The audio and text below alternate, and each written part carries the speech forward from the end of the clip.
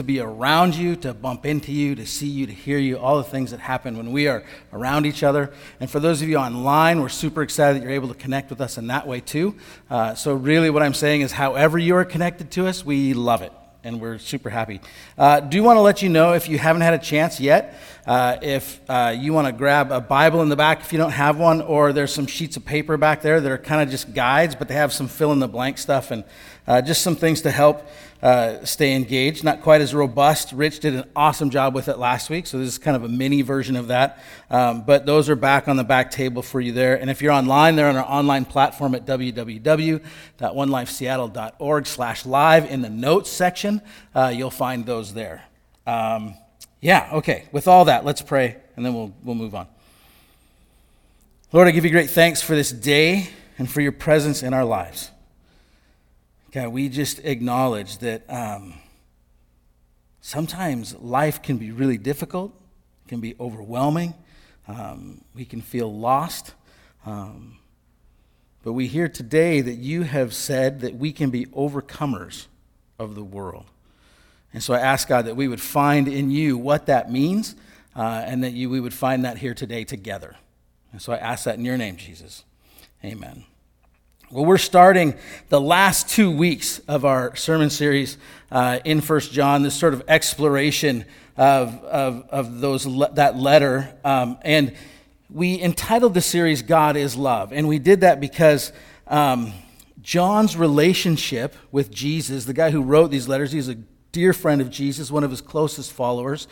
And his relationship with Jesus transformed him in such a way that he had a new understanding of what it meant to love those around him, to what it meant that he was the beloved of God.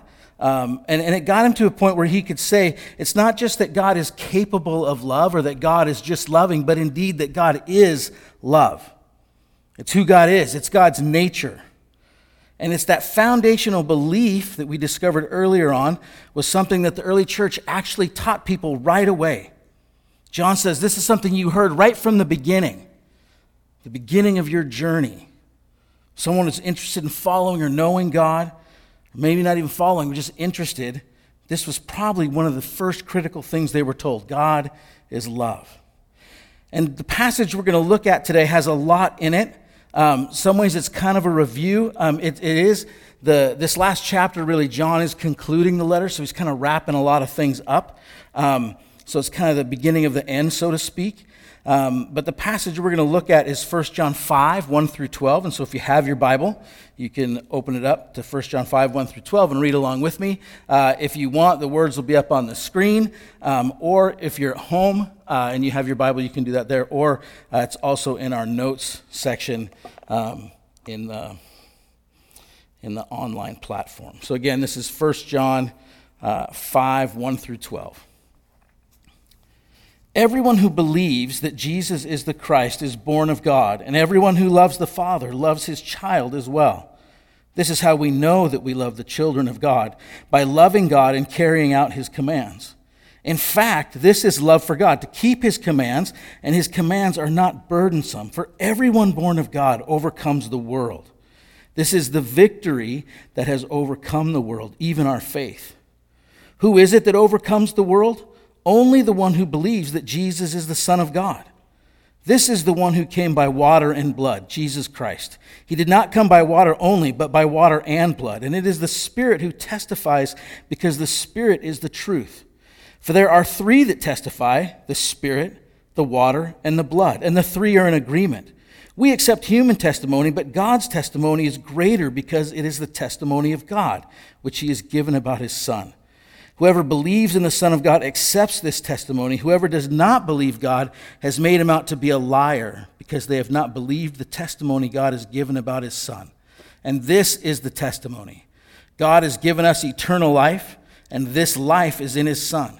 Whoever has the Son has life. Whoever does not have the Son of God does not have life.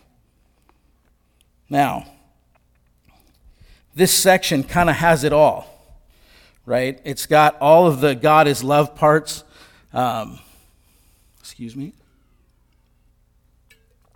It's got the circular and kind of binary statements that have made us feel all kinds of different feelings throughout this series. It's got the artistic and kind of poetic imagery that makes parts of John really exciting, but also really difficult to understand and kind of parse out. But the thing that is there the most through this is the presence of Jesus. And that's what's really going on in this section. John wants his readers and us to understand that God's love has been demonstrated in his sending of his only Son to be with us, to live and die with and for all humanity. And so he's going to shift from the last section that Rich took us through last week, which is great, and he's going to transition, but he's going to do it in this interesting way. If you remember, we talked a couple of times about this thing called a chiasm or a chiastic format, and it's that idea where there's a phrase or a concept, and there's going to be two sets, and those kind of form like pieces of bread that hold a sandwich together. So it's kind of marking out a certain section by repeating a phrase or an idea, and then everything in between is kind of captured in there like the goodies inside a sandwich. But this one is a little bit different, and it's the first 4 verses, and so I just want to kind of read through these and kind of, I've highlighted some words and I'm going to show you what's going on here. So in 1 John 5:1, everyone who believes that Jesus is the Christ is born of God, and everyone who loves the Father loves his child as well. And just that spot there, loves his child, that is not referring to Jesus. That's referring to others, other believers, children of God. And then 5:2, this is how we know that we love the children of God, by loving God and carrying out his commands. 5:3, in fact, this is love for God, to keep his commands, and his commands are not burdensome. And then 5:4, for everyone born of God overcomes the world. This is the victory that has overcome the world, even our faith. Now, it's a chiastic structure because it has this kind of flow. The first verse is about faith and love. The second and third verses are really about love and obedience. And then the fourth verse, it has faith in there, but it shifts. Instead of being specifically about faith and love, it's about faith and victory, faith and overcoming. And so it's a sign that John is making this transition into a new section. And I want to talk a little bit about God's commands, because these are words that we're usually uncomfortable with nowadays. Things like command, commandment, obey, obedience. Those are typically not words that we like to think about unless we're training dogs or something like that. And that's why it's hard for us, because we use these things in ways that they're not culturally words that are either acceptable or really used that much. And so it's kind of hard for us to understand this. And so sometimes what can be helpful is to look at other versions, translations of Scripture, and see if they phrase things any differently, and not in ways that are completely off track, but in ways that maybe can help. So I've put 4 up here for you to look at. Maybe. We might be having a shutdown here. Henry, can you jump to the next slide? There we go. So the first one is the NIV, which is the one we've been using this morning. In fact, this is love for God, to keep his commands, and his commands are not burdensome. The New American Standard Bible, revised in 2020, for this is the love of God, that we keep his commands, and his commands are not burdensome. So those are pretty similar. The Message, which is a paraphrase translation done by Eugene Peterson, says, the proof that we love God comes when we keep his commandments, and they are not at all troublesome. Okay, it's different. And then the First Nations version, if you remember, was put together by collaborative efforts from different First Nations groups in North America. And the way they translated it was, for when we follow his instructions, it shows our love for the Great Spirit, and his instructions are not hard to follow. That, I think, is one that culturally would be more easy for people to connect with, right? If you find that words like obey and command are difficult for you,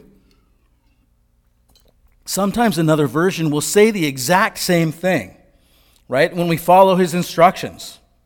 That's really the same, right? It shows our love, and his instructions are not hard to follow. Well, if this is true, then what are the commands, right? And here you've got a little spot on your paper if you want to fill in. And Henry, if you can go to the next slide, I think. The commands or instructions are to love one another, to love God, and to love one another. So we love God by believing in and trusting Jesus. We put our faith in God by putting our faith and trust in Jesus, right? And that relationship, which John earlier talked about, his own experience of God, that he called fellowship with God, that he said, and this is what I want for you, to join with us in our fellowship with God, and you can experience this. It's a transformation that happens through an experience of being loved by God, that now we can love in a new way. So that's what loving God and then loving one another looks like. But the thing that's challenging, and still, even though it shifted to, and his instructions are not hard to follow, I wonder if we really believe that. I wonder if we really think that. When I ask myself, is it easy to love people? Oh, sure, certain people. But then there's other people that I can think of right away that it's not easy to love. And so how can John say that it's not burdensome? Right? Sometimes I even find it challenging to love the people that are close to me, let alone the people that I don't like or just as a human being don't care about. It doesn't seem like this rings true. So John says, actually there's some overcoming that has to take place. Because part of that inability to love is part of what it means to be in and of the world. And so John says that it's through faith in Jesus that this is possible. And it's very reminiscent of the passage that's up on the screen there in Mark 11, 28 through 30, where Jesus says, "Come to me, all you who are weary and burdened, and I will give you rest. Take my yoke upon you and learn from me, for I am gentle and humble in heart, and you will find rest for your souls. For my yoke is easy and my burden light." So there's something there. There's something in Jesus that changes. And in Hebrews 12:1, the author says, "Therefore, since we are surrounded by such a great cloud of witnesses, let us throw off everything that hinders and the sin that so easily entangles, and let us run with perseverance the race marked out for us." And so we have these images and these descriptions of things that entangle us, things that hinder us, burdens that weigh on us. And Jesus is saying, if you follow me, and John is echoing this, if you are following Jesus, in relation with Jesus, then that's going to change. The world no longer has the same hold on you.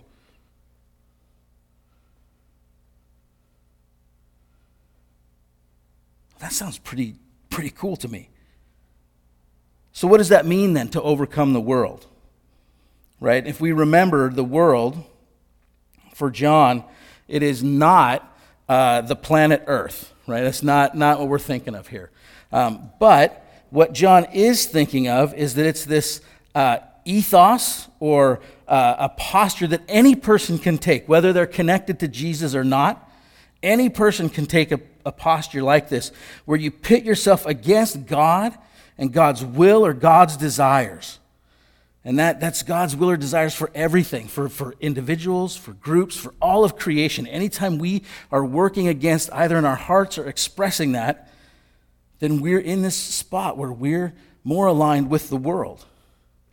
And so when John is talking about overcoming the world, he's not talking about conquering people, right, or conquering things that way.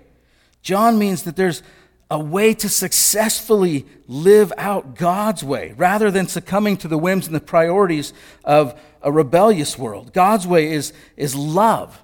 Love that is learned and experienced through a belief in Jesus as the Son of God. And by loving God and following others of Jesus, and by following Jesus, we can transcend the values of the world. What are those values? Well, those values are hate and lies. In John 8, Jesus is speaking to a group of religious leaders, this group called the Pharisees. And this group, they're super devout to the law, the rules. So they're following the commandments. They should be good, right? But they've made those commandments their God. And they've made the following of those commandments the key to salvation. They're not an expression of love. It's the way they get saved. It's the way they find favor with God. And so they've lost sight of what it means to love God. And so Jesus says to this group, in John 8:44, he says, "You belong to your father, the devil." And I can't tell you how aggressive and just undoing that must have been for a Pharisee to hear that. You belong to your father, the devil, and you want to carry out your father's desires. He was a murderer from the beginning, not holding to the truth, for there is no truth in him. When he lies, he speaks his native language, for he is a liar and the father of lies. So we see that lying and hatred, I think, are the engine for the world. The world as John describes it. So for John, then, overcoming the world is living lives that have been transformed by the love of God through the Holy Spirit, and then are rooted in belief in Jesus. And from that rootedness in Jesus, there's an expression of truth, love for God and others, that results in flourishing and connection to God for all people. Again, that sounds amazing. John follows this with this really interesting question, a rhetorical question. He says, Who is it that overcomes the world? And the answer should be no one. None of us. Because we're all caught up in this at some level. And even though we and others we know, whether they're intentionally connected to Jesus or not, we find times where we experience great love. Right? And it occurs in all kinds of places. But the kind of sustained love that is capable of overcoming the world, not just battling the world, but overcoming the world, is the kind that John's talking about. And there's what we often joke about is a Sunday school answer. Right? We could say Jesus is the one that overcomes the world, but John doesn't say that. John says the one who believes that Jesus is the Son of God is the one who overcomes the world, which is extraordinary because that means anyone can be someone who overcomes the world. That means anyone can be someone who overcomes hatred. Anyone can be someone who overcomes lies and can live in the truth and in love. That for anyone, there's a way to be in relationship with the God who created the cosmos that shows and enables us to live out a new and deeper love that transcends all others. So John wants to help his readers and us become more established in that, to explore that. And so he says, so this is about Jesus, and Jesus is the one, he says, it didn't come by water alone, but came by water and blood. Now, this is what one author called the most confusing of all, in all of John's letters, the most confusing section. Now we got to remember, John is super kinesthetically oriented, tactile, sensual. So we have all this language that reflects that in his letters. We have seen, we have heard, we have touched, and we have been seen, we have been heard, and we've been touched by Jesus. We've eaten with, traveled with, shared living space with, prayed with, smelled, bumped into, all those things. And these words, water and blood, are very physical, tactile words like that. Water is a source of healing. It's hydration, it's refreshing, it's cleansing. But it's also important in philosophy and art. And blood is seen as an integral part of life and is used in phrases by the early church like the blood of Jesus to signify his death, his atoning death on the cross. So all of those meanings are there attached to these words. And at the same time, it's probably a reality that the early church, the group that John was writing to, probably had a better understanding in that context of what those words meant. There may have been songs that they were singing that had those very phrases in them. There may have been philosophical and cultural discussions happening right around them. So we have to do a little bit of work to get there. There's 3 quick options for what water and blood refer to that I think we can see. The first one is that they refer to Jesus' baptism and his crucifixion. Right, so the water, we can see Jesus is baptized in water by John the Baptist, and the crucifixion, again, is referring to his blood. And the thing here that's interesting to me is that there's a really heavy connection between John the Baptist's testimony to who Jesus is that is based on the baptism scene. Right, where Jesus is baptized, and it says the Spirit comes down on him like a dove and remains on him. And so there's this moment where John the Baptist is experiencing the testimony of God. The Spirit comes down, a voice says, "This is my Son with whom I am well pleased." And so John experiences that, John the Baptist. And that's a connection to water and spirit, right? And so that's one of the first ones. Is it could be connected to the baptism of Jesus and his crucifixion. The next one is that both of them are referring to Jesus' crucifixion. And this goes back to a passage of Scripture where Jesus' side is pierced and both blood and water pour out of his side. And so there's a reference there that people say, oh yeah, that's the clear one, that it's talking about both of those things. The third one is that water refers to Jesus' birth and his life. So it's kind of the physicality of Jesus, the incarnation of Jesus, that he was born as a human being, lived that life. And then the blood, again, refers to his death. Now, all those three are interesting, but I think what this section is really about is that John is saying there is a testimony to who Jesus is, that there are things that point to the reality of who Jesus is. And he says at first, it's not just water only, probably because there were some things circulating, maybe saying, well, that thing about the water, that's really the main thing about Jesus. And John is saying, no, there's more than that. If you remember from a couple weeks ago, John is super concerned about how people not only talk about Jesus, but how they live out a life that is one that they say is committed to Jesus, that is following Jesus. And so he gets very worked up about, because the way people talk about things is the way people express how they live these things. And so John's very attentive to this, right? And so this section seems to be more about the testimony about Jesus. But not just the testimony, not just things that give evidence, but it's the testimony, John says, of God. And that's a different thing. And it's even when John explains it, it seems like a very simple explanation, almost too simple. He says, this is the testimony of God. We receive the testimony of humans, we trust it, but the testimony of God is better than the testimony of humans because it's God. Right? And that's like, okay, I want more from you, but he's not giving us more in that. But he's saying that's because that's all you need, right? The testimony of God about his Son is what you need. So he goes on. What is this testimony then? There are the things that point to it, right? The Spirit, who's truth, the water, the blood, these things all point to it. But what is the testimony? The testimony, he said, is that God has given us eternal life, and this life is in his Son. Whoever has the Son has life. Whoever does not have the Son of God does not have life. And this is one of those moments where John is being really direct, right? And talking about things that oftentimes they stir in us, again, all kinds of feelings. And we're hopefully going to get to that. The first thing, though, here is life, eternal life. What is it, right?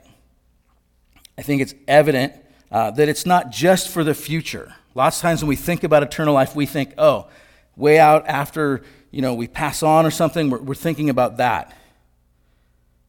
But it's also for now, because when John says God has given us eternal life, and this life is in his Son, he's bringing everything that he said about Jesus so far into that.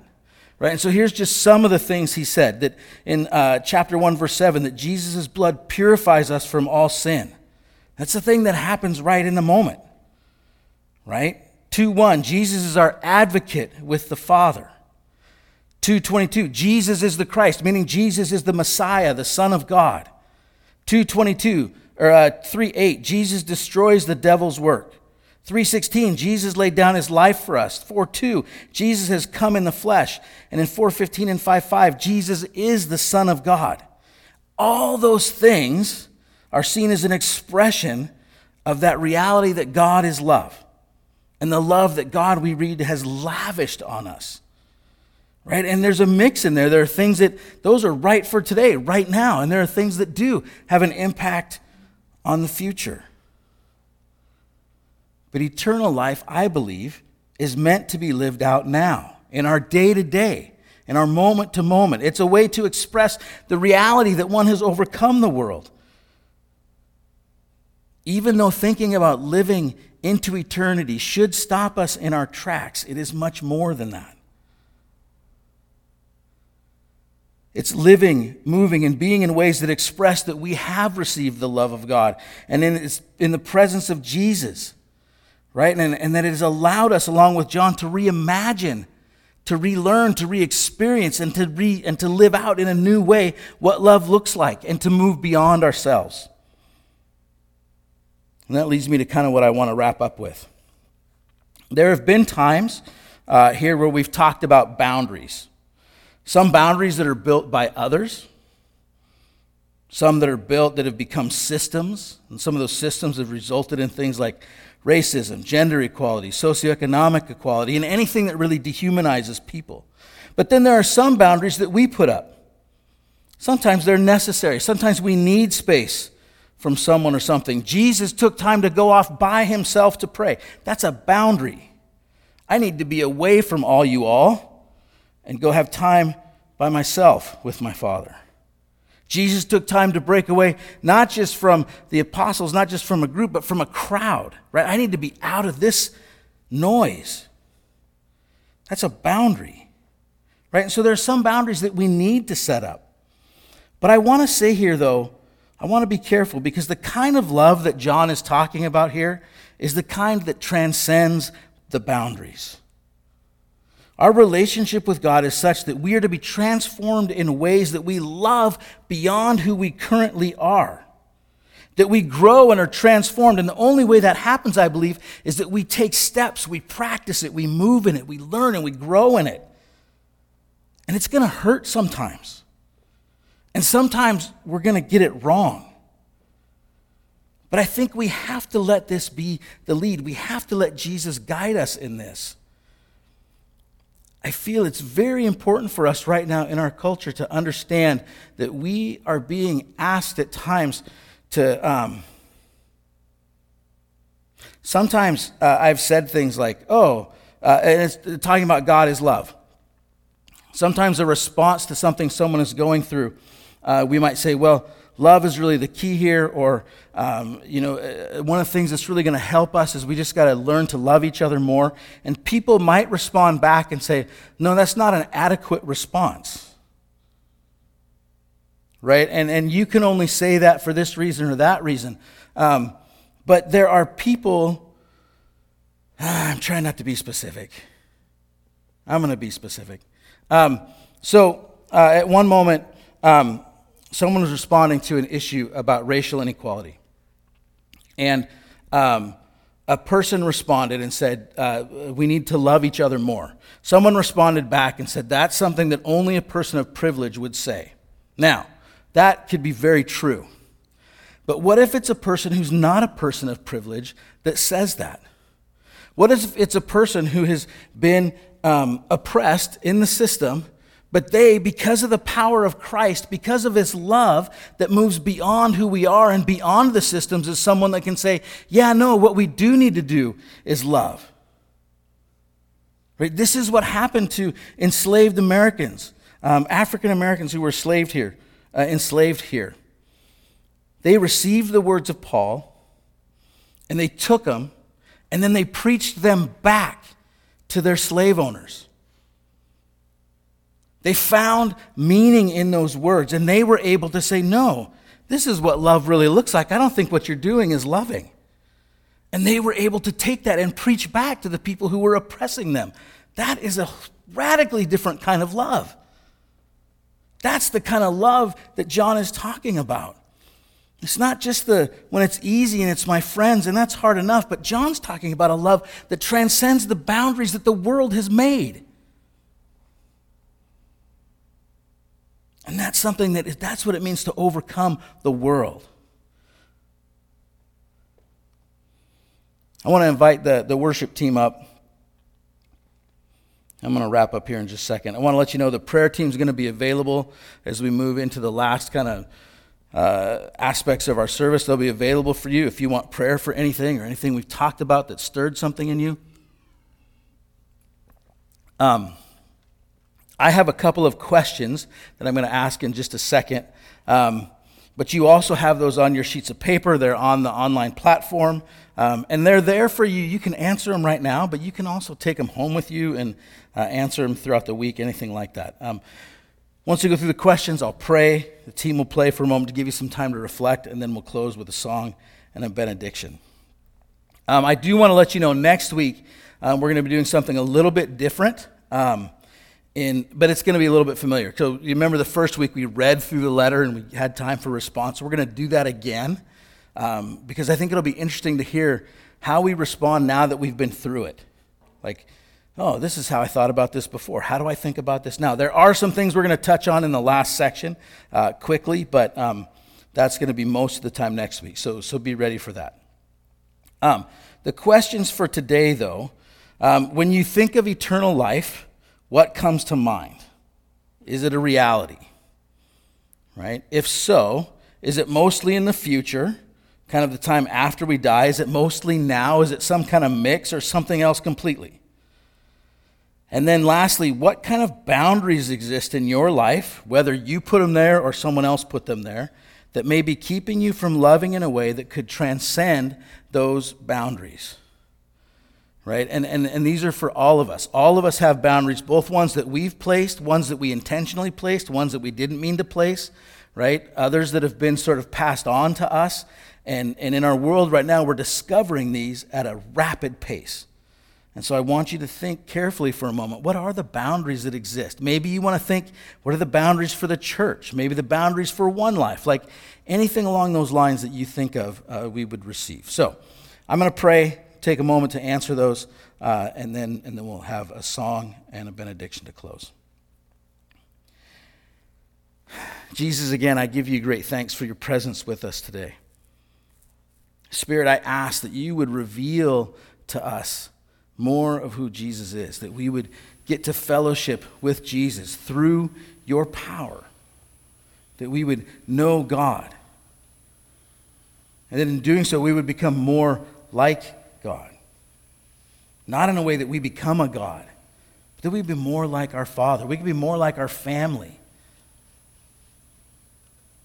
God, that we would learn what it means to truly love and to love in ways, to love our kids in ways, to love our friends in ways, to love our spouses in ways, to love our coworkers in ways, the people around us, whoever cross our paths, in ways that transcend who we are. Help us to have those moments of insight where we get an idea and go, oh, yeah, okay, I'm going to do that. I'm going to follow up on that. Yeah, and help us to be attentive, Spirit, to your movement in places where we might not expect it. Yeah, and I pray all this in Jesus' name. Amen.